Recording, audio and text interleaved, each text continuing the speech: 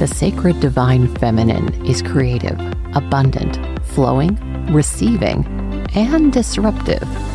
And the new energy of money, including cryptocurrency, decentralized finance, NFTs, and even the metaverse, is all these things too. Welcome to the Goddess of Crypto, a weekly show where women who are already in this powerful space will cover these topics simply, so you can relax into knowing that the future of finance is female.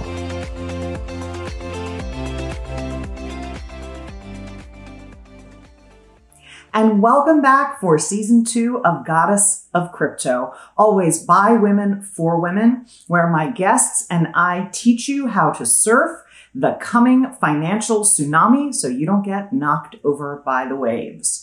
Today, it's just me, and I am here to talk to you about what's been going on in banking. Now, what do I know about banking?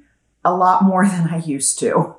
With the last several weeks, we've had 3 banks so far that are mid-sized regional banks go under. And those banks have been closed and then reopened under the larger banks. For example, JP Morgan Chase, which, full transparency, I am actually a customer of. They have made things very easy for me to bank with them in my business. JP Morgan Chase just acquired First Republic, which was shut. Prior to that, we had Silicon Valley Bank, and that's the one that I want to talk about most specifically because Silicon Valley Bank was where a lot of entrepreneurs who were getting venture capital and growing their companies, i.e. the innovators of the different industries, that's where they were banking.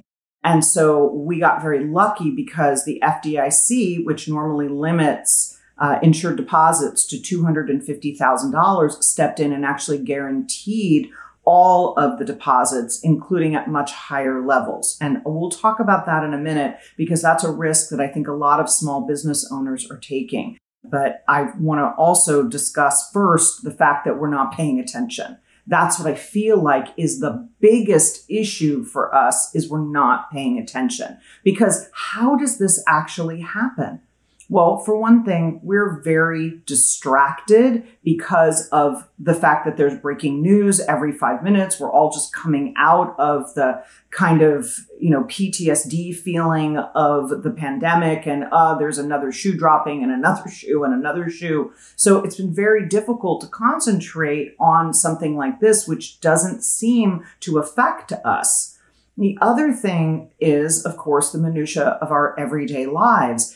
You're distracted for 5 minutes looking at the news, but the reality is that whether you're picking your kids up from school or trying to run your business, this is not something that we're paying a lot of attention to on a day-to-day basis. What we are doing is looking to our regulators to give us more oversight, and they've been doing a really terrible job. One of the main reasons is that Donald Trump repealed a lot of the oversight requirements for these mid-sized banks. And so now the JP Morgan Chases of the world are swooping in and absorbing the smaller banks. Now, according to what I've been reading, that's pretty standard, but it doesn't help us because we're being left with fewer choices and less transparency for the banks that we're using. And there's a bigger issue that's going on with money in general, because as we are printing it so freely, and as our money has gone from cash that we put into the bank into ones and zeros that really exist on a computer ledger and nowhere else, there's a lot that could happen that would cause even these larger banks to topple. And you don't have to believe me. Look at what's happening in the banking crises that have been going on in other countries. Look at Lebanon most recently. Look at what happened to Cyprus in 2012. Look at half of the Central American countries. There have been really serious problems with banking systems. And once the first domino falls, the rest start to go after that. I've quoted this before, but Ernest Hemingway in one of his novels, his character says to another character, "How did you go bankrupt?" And the other character says, slowly at first, then suddenly. And we're in the slowly part of our financial tsunami. However, it is building, and 3 banks having shut their doors unexpectedly. If you're listening to this instead of watching this, I'm using air quotes, unexpectedly. However, we should have expected it because it's been happening quite quickly. These 3 banks closed in a matter of less than 2 months.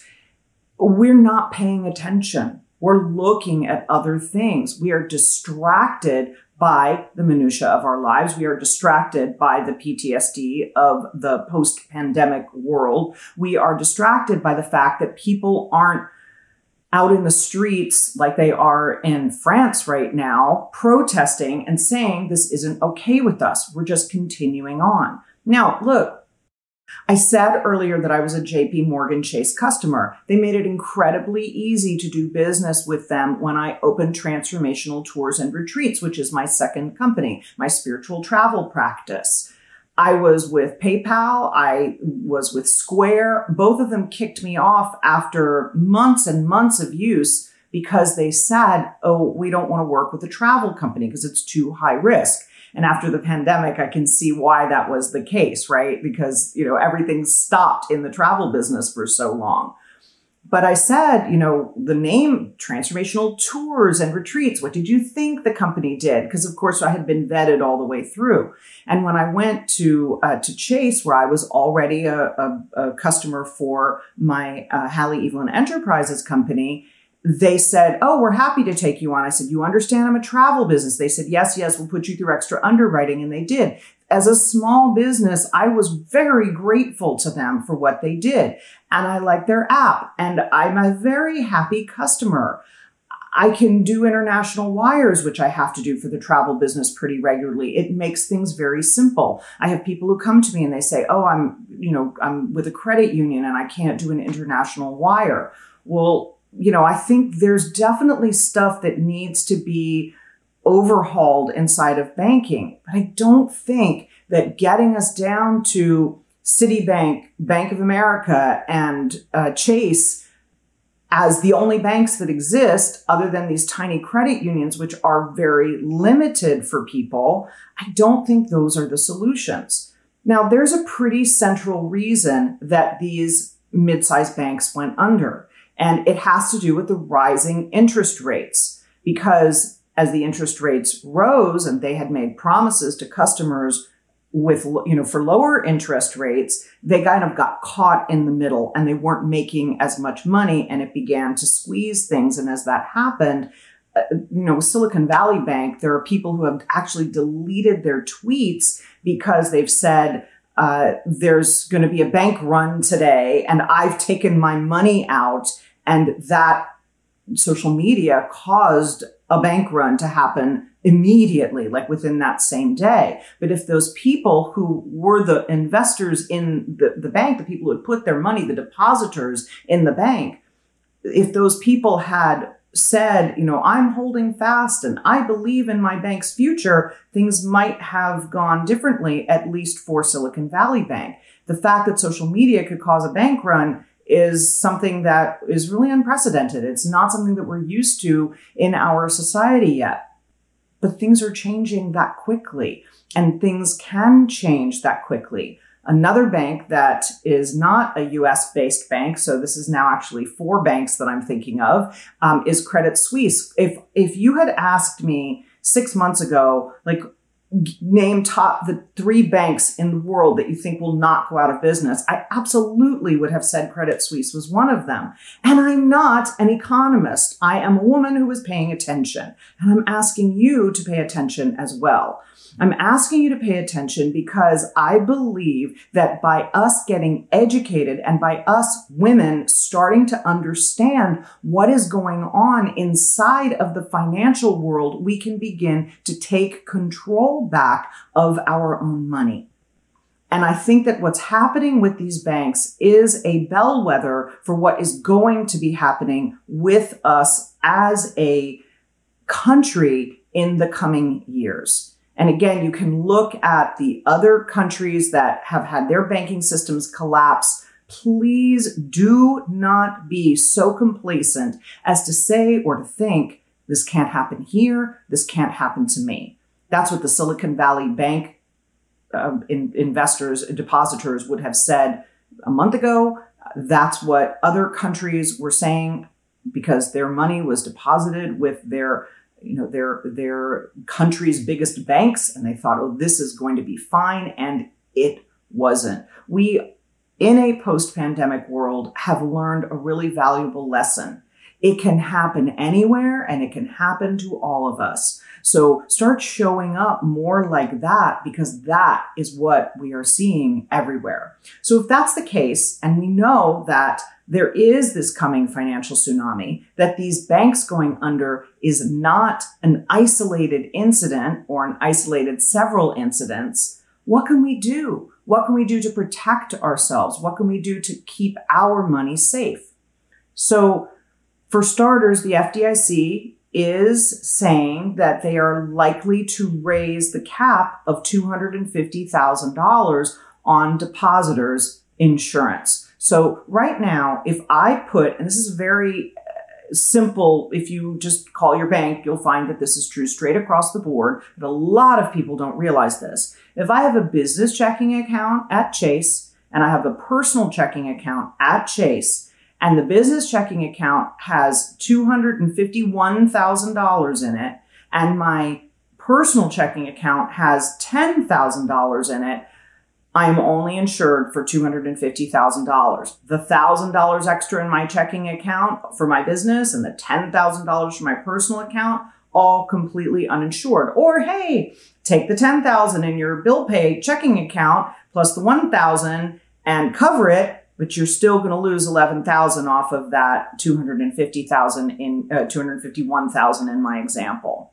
Bottom line, the bank is insuring $250,000 no matter how many accounts you have, and they do not separate business and personal. And that's something a lot of people don't know. I only know it because I looked it up, because as my bank balances got too high, I started saying, what else can I do? The only other thing you can do is spread your money out across multiple banks. Now, if, like me, you're with a Chase or a Citibank or a Bank of America or one of the largest banks. By the way, Bank of America almost didn't get bailed out in the 2008 financial collapse, and their stock dropped from like $12 to $2 a share overnight, and they almost didn't make it. So maybe not even the biggest ones. But if you look at those biggest banks, you basically have to have your money spread across them. If you're at a credit union, you have to look at what is being insured above that amount. Maybe you have some of your money at the credit union and you have some of your money at one of the bigger banks, and that's how you're protecting yourself. But do not assume that what happened in the case of Silicon Valley Bank, which was that the FDIC said will insure all of the depositors' amounts no matter, with no ceiling, right? So because some people, they had millions of dollars in the bank. Why did they do that? Why would you do that if you thought, oh, I've only got insurance up to $250,000 because you trusted the bank? And we need to stop giving our trust to our banking institutions, to our financial institutions. We have this story that says, let me go ahead and just give my money to strangers, and I'm going to trust those strangers. And those of you who have, personal relationships with your finance person, whoever that is, the person that's running your mutual funds or the person that's taking care of your stock account or whatever, you might have thought up until now that that is a safe thing to do.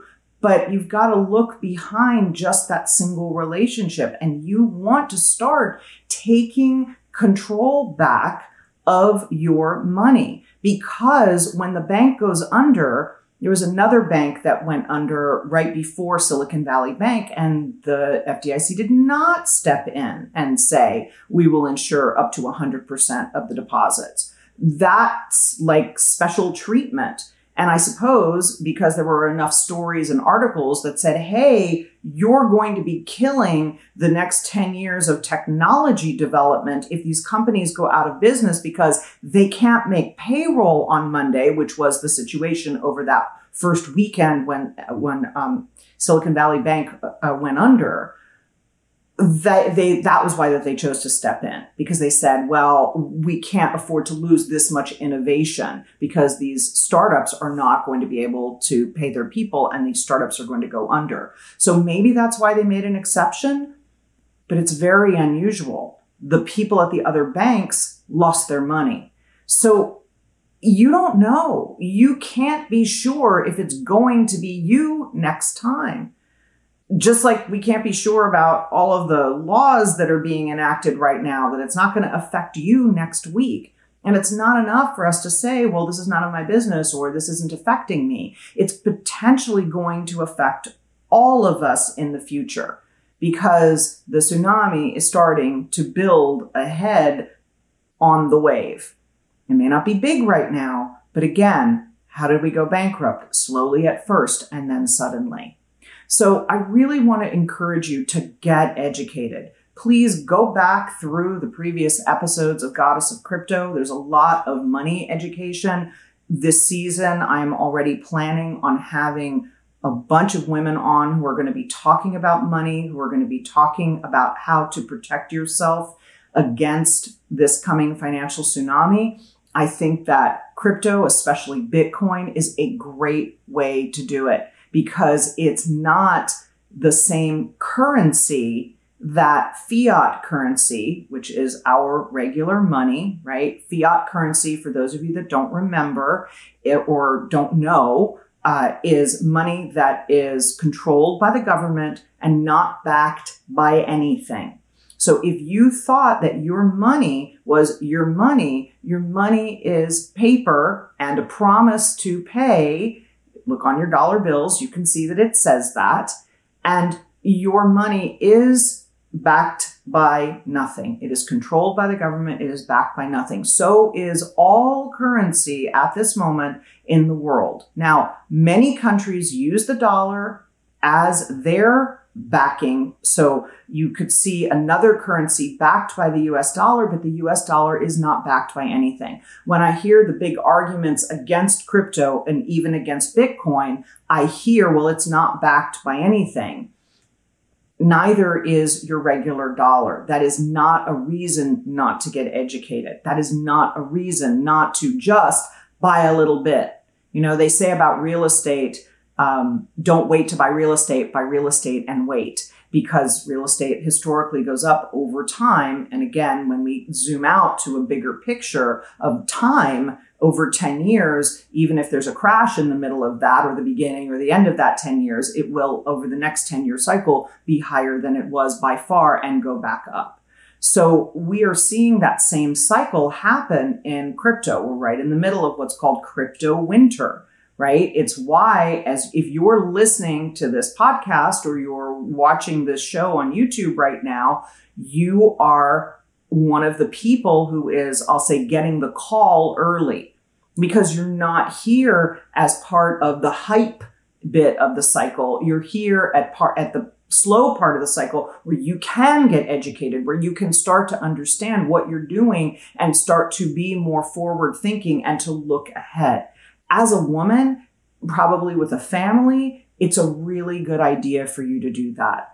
And I believe that getting educated, part of getting educated will be eventually you looking at Bitcoin and saying, let me just get a little, let me just buy some and wait. However, I'm not saying you need to buy Bitcoin. I'm saying you need to get educated. And as always, and I'm going to probably be saying this on every single episode, I'm going to do a couple of episodes about scams.